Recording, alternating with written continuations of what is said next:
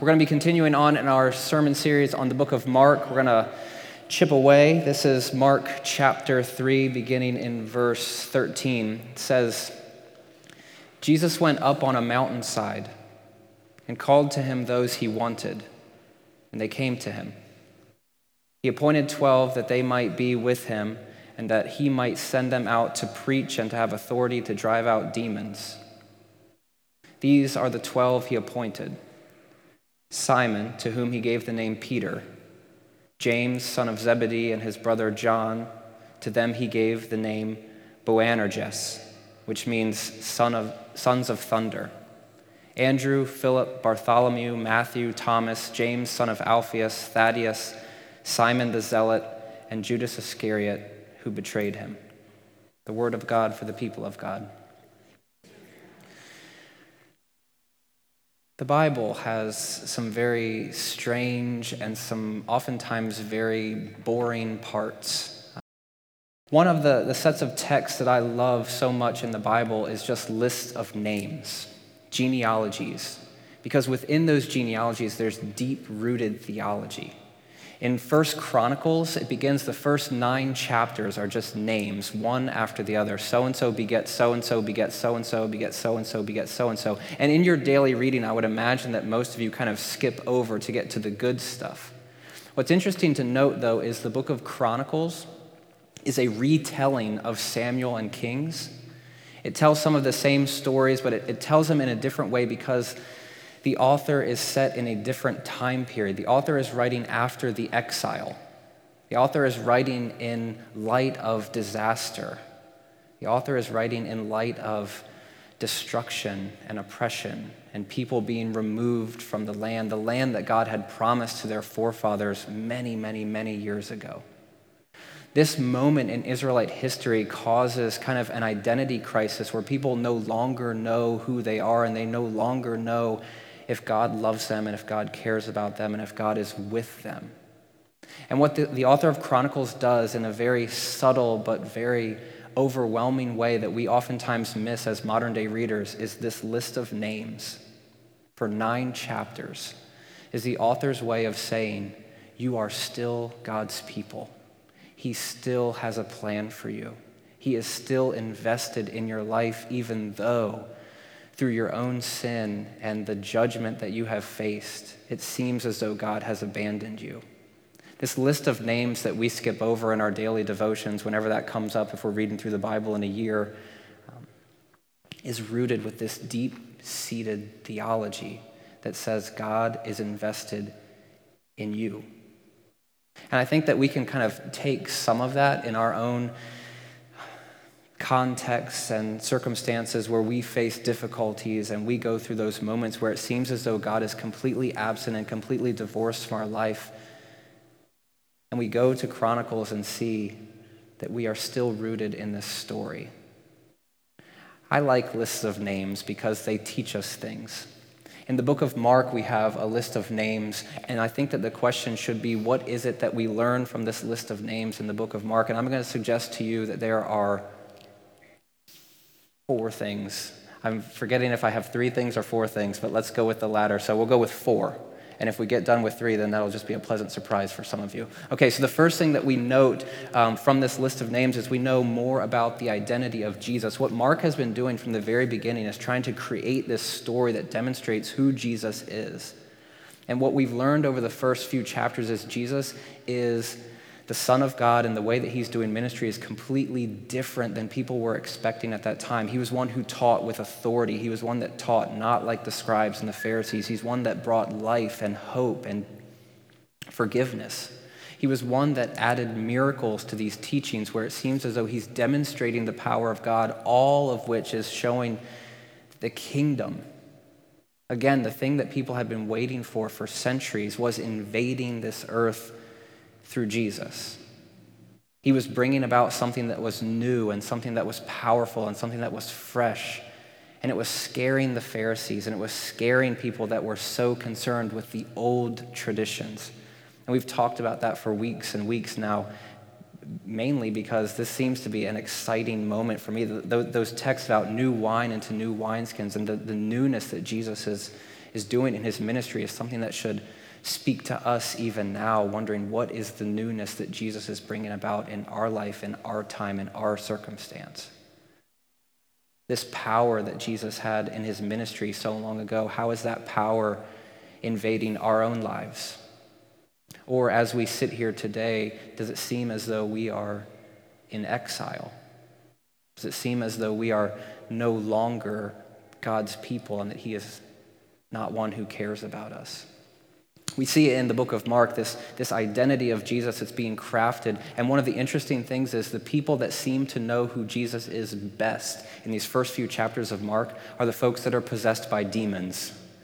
Whenever Jesus shows up, the demon-possessed people say, "I know who you are. You're the Son of God." And everybody else around them doesn't quite get it. But it seems as though this identity that Jesus is living into at this time, they understand it, but the people around him that are supposed to understand it don't. Now, what's interesting, for an ancient reader of this text in Mark, what they would have heard was something that we probably don't hear because we're so far removed from first century Israel. Those first few words, which are very strange in the book of Mark, it says, Jesus went up the mountain. The NIV translates that, Jesus went up the mountainside, but in the Greek it's the mountain. And what some people might have heard from that is a resonance of Moses, a resonance of someone who seemed to be like the founder of the Jewish religion, someone that they looked back to with pride and with hope and expectation that the prophet like Moses would show up again. So when they hear Jesus going up the mountain, they might think about certain stories from the Old Testament. I'll give you a couple. In Exodus 19, it says, on the first day of the third month after the Israelites left Egypt, on that very day, it says, they came to the desert of Sinai. After they set out from Rephidim, they entered the desert of Sinai, and Israel camped there in the desert in front of the mountain. Then Moses went up to God, and the Lord called to him from the mountain and said, "This is what you are to say to the descendants of Jacob and what you are to tell the people of Israel. You yourselves have seen what I did in Egypt and how I carried you on eagle's wings and brought you to myself. Now if you obey me fully and keep my covenant, then out of all nations you will be my treasured possession." Jesus is going up to the mountain to figure out who his followers are, to call 12 people in particular. And here people see a connection between Moses ascending Sinai to talk with God, and God saying, if you will obey me fully and keep my covenant, then out of all nations you will be my treasured possession. And there's this intimacy between Jesus and his followers. It says that they will be with him, and then he will send them out, and an intimacy between God and Israel in the Old Testament. In Exodus 24, we see something similar. It says, then the Lord said to Moses, come up to the Lord, you and Aaron, Nadab and Abihu, and 70 of the elders of Israel. You are to worship at a distance, but Moses alone is to approach the Lord. The others must not come near, and the people may not come up with him. So we see a separation here between Moses and the elders, Moses going up to the mountain to speak with God himself. It says, when Moses went and told the people all the Lord's words and laws, they responded with one voice, everything the Lord has said we will do. Moses then wrote down everything the Lord had said. He got up early the next morning and built an altar at the foot of the mountain and set up 12 stone pillars representing the 12 tribes of Israel. We see this play between the Old Testament and the New Testament where Jesus is acting out, in a sense, Moses' past. Acting out, in a sense, this calling of the 12 tribes through the calling of the 12 disciples. We learn these things from a list of names. We learn this identity of Jesus as God himself, who is taking on the role of Moses. But beyond that, we see Jesus kind of acting as one who has even more authority and power than Moses. It says Jesus went up the mountain, which again would have brought to mind this tie with Moses, and called to himself those he wanted, and they came to him. He appointed 12. Jesus here in this moment is acting out, in a sense, this God-ordained sovereignty to call who he wants to call to be a part of his ministry. Jesus is not limited to the resonances of Moses. He's, in a sense, responding to what God did in the Old Testament and acting that out himself. We see that very subtly in the call of these 12.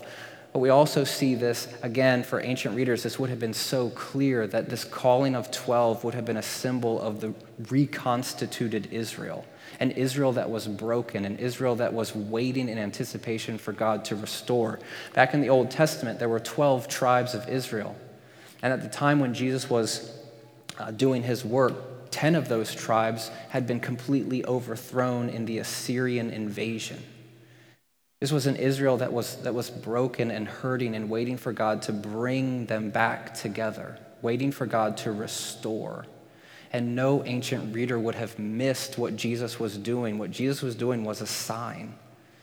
It was not just calling 12 people because he needed companionship. It was calling 12 people because he wanted to show to the people around him that he was bringing in the kingdom in a way that was different, in a way that was powerful, in a way that would change everything.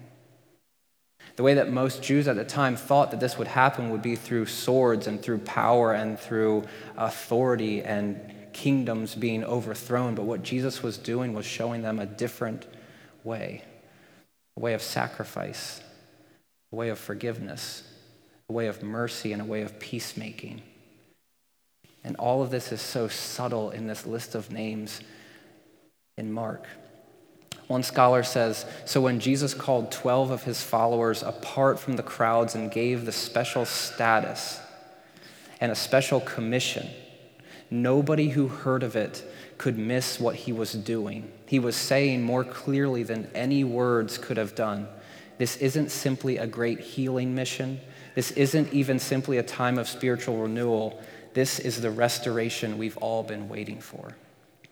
This simple act of Jesus ascending the mountain and calling 12 people to be his disciples was a revolutionary political move where he's saying, it's time.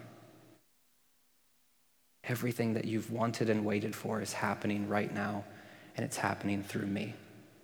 We struggle sometimes to understand why the Pharisees would have been so put off by this and so scared of this, but what Jesus was doing was overthrowing everything that they stood for, and he was showing his people a different way.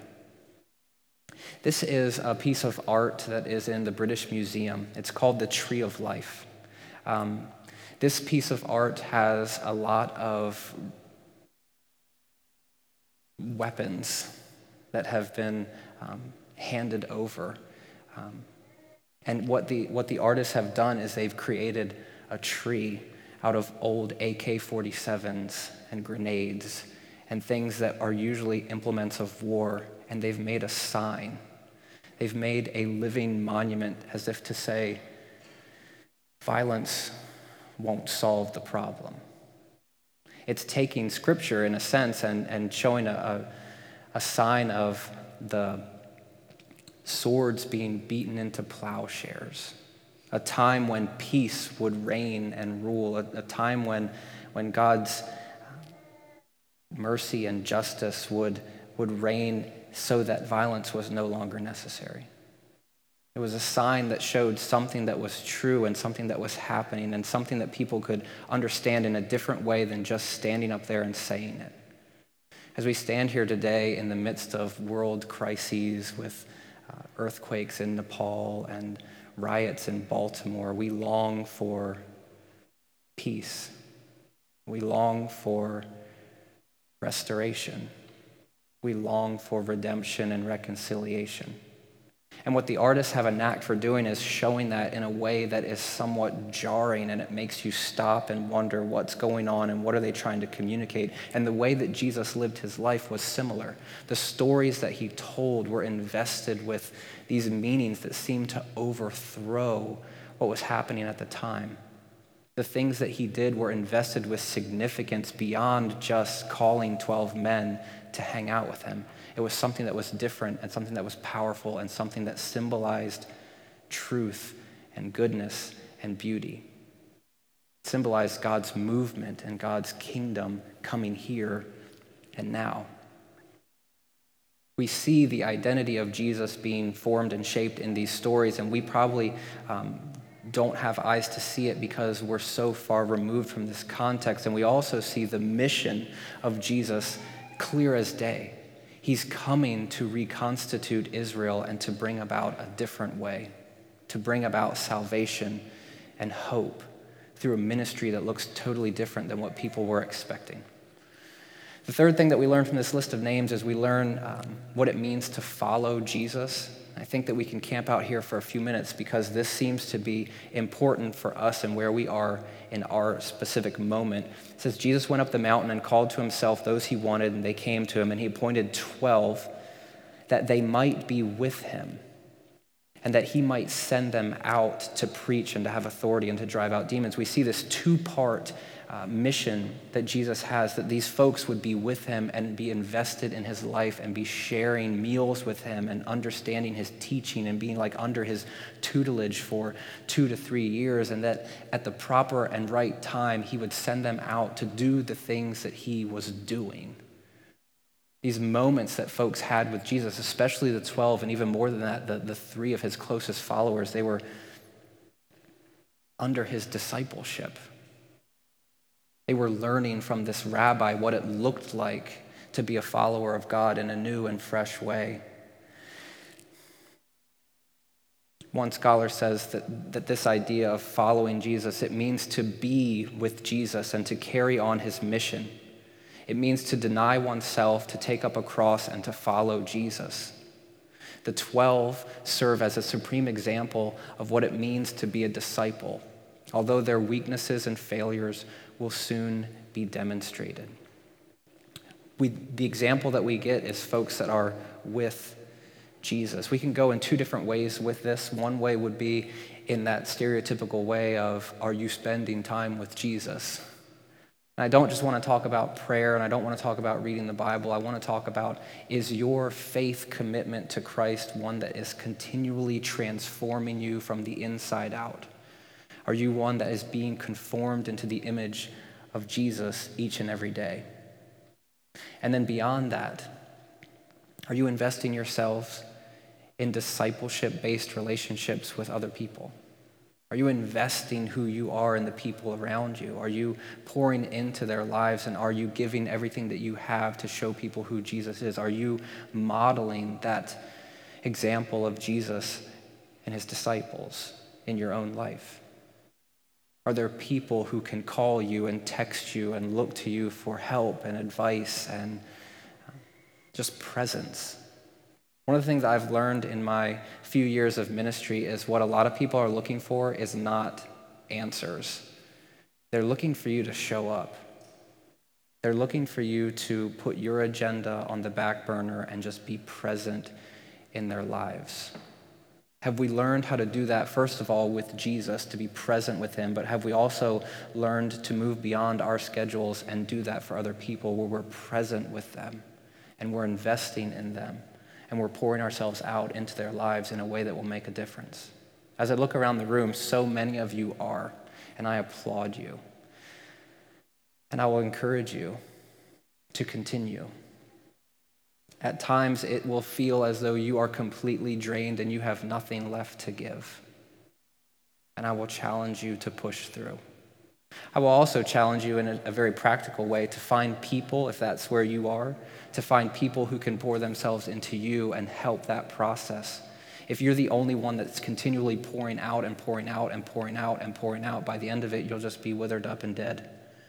It's important for you to have people in your life that can help to motivate you and inspire you and encourage you. The example that we get is to be with Jesus. We also get the example of to carry out Jesus' mission. And this is something that we talk about all the time here. One of the cool things about the gospel is not just that we receive forgiveness for our sins, but we get to participate in the gospel right here and right now. We get to be folks that bring heaven to earth. We get to be folks that bring the kingdom to this place. In the midst of a world that's riddled with riots and hate, we get to be ambassadors of hope and goodness and forgiveness. It's not just something that we receive in the quietness of our rooms or whatever. It's something that we enact daily. We live out the gospel and we bring the kingdom to earth because that is what Jesus has entrusted us with.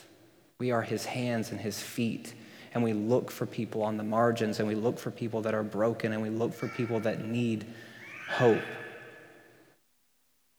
And we show them Jesus. We don't just teach them Jesus, we show them Jesus. This idea of carrying out his mission, which Jesus is very specific with his 12, I want to be with you, I want them to be with me so that I can send them out to do this work that I'm doing, to cast out demons and to preach the gospel. That's exactly what Jesus is doing in these first few chapters of Mark. And he's saying there's going to be a time when you take it and you go. The third example that we get is it's subtle. It's not necessarily in Mark chapter 3, but it's throughout the depiction of the disciples in the book of Mark, where Jesus is wanting these folks to deny themselves, to pick up their cross, and to follow Jesus. This is something that I have a hard time with because the way that the gospel is usually communicated to people is it's free. It's easy. Yet the way that Jesus talks about it seems to be a little bit different. In Luke 14, he says, "Whoever does not carry their cross and follow me cannot be my disciple." Jesus seems to lay down a gauntlet where there's things that we need to be doing, and I'm not trying to promote a works-based faith, but what I am trying to promote is a faith that does works. A faith in Christ that so transforms who we are that we learn what it looks like each and every day to die to ourselves so that we can be better husbands, better wives, better friends, better employees, better students, better sons, better daughters, where it's not about us and the things that we have going on, but it's about the things that Jesus is wanting to accomplish in and through us. To figure out what it looks like to die to ourselves and follow. And to hear in the back of our minds, not something that should riddle us with guilt or shame, but a challenge. Whoever doesn't do this can't be my disciples. It's daunting because sometimes we look in the mirror and it's a day or a week, a month, a year where it's just been about me and the things that I want to do. And the other people that have needed me, I've let them down. And not just that I've let down these people, but in a sense, I've let down Jesus who wants to work through me. Remember that participation in the gospel.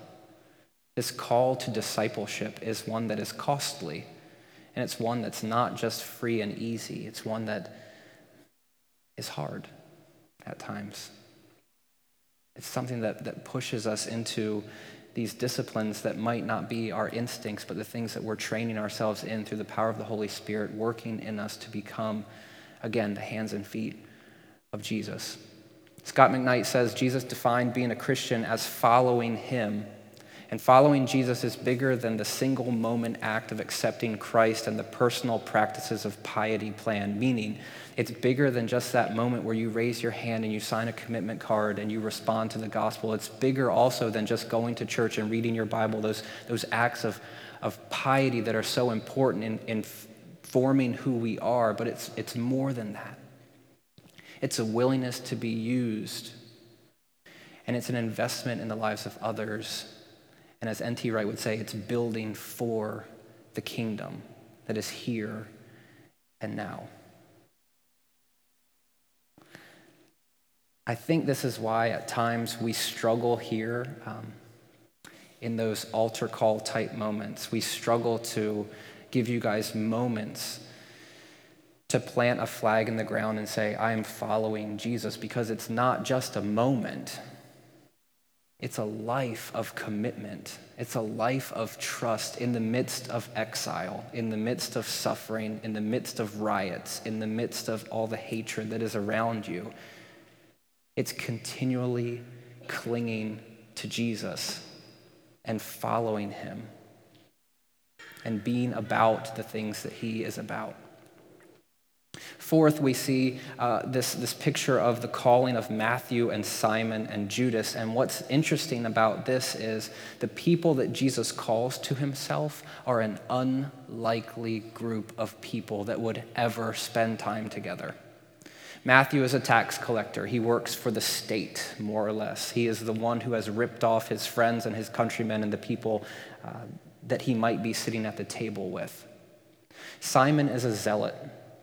A zealot is one who is completely anti-establishment and anti-government. So we have the tax collector that has worked for the man and has taken money from all these people and has been someone who has ripped off his friends and his kin.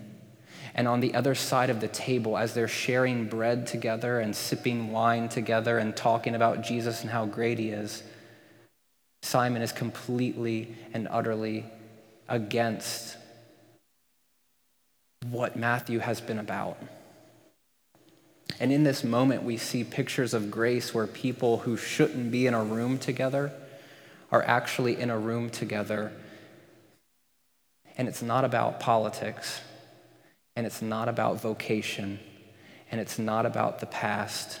It's about radically following Jesus, the one who's changing everything and making this new thing new. If you think about your life for a second, and believe me, I'm with you, there's a severe lack of diversity at my table.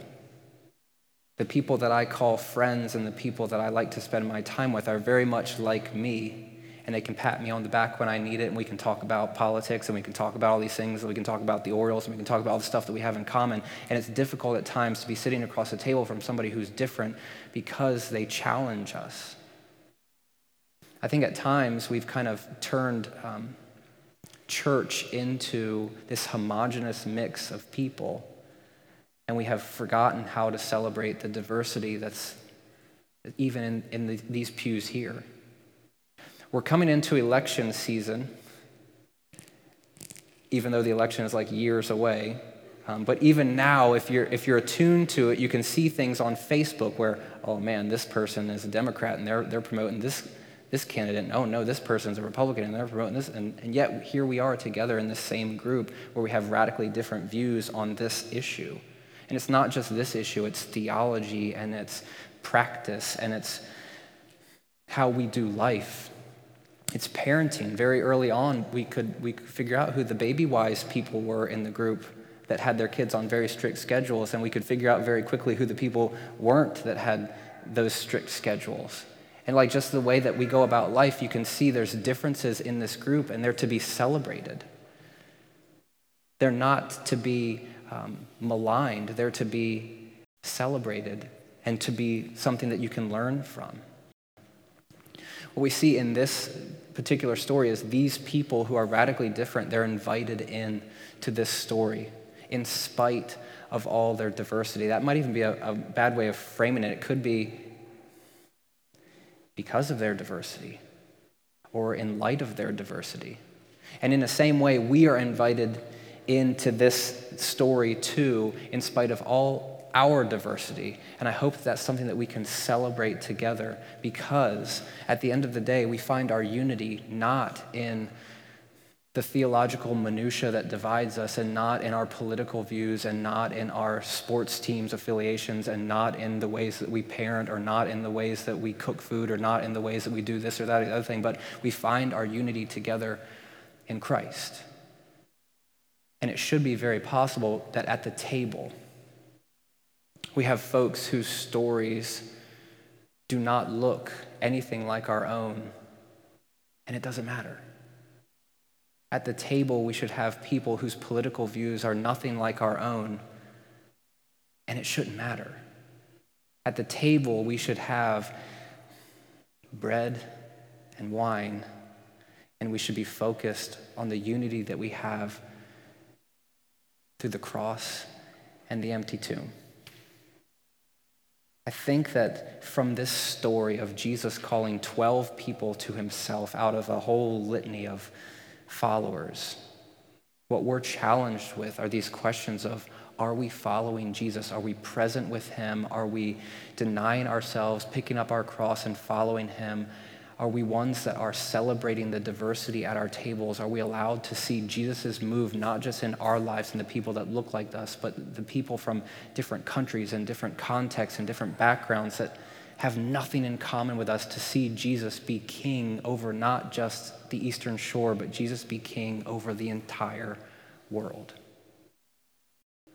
I hope that today we can continue to challenge one another to not be complacent in the way that we do this faith, to not be complacent in the way that we understand Jesus, but to leave here encouraged and challenged to participate in gospel ministry in a way that will change the world.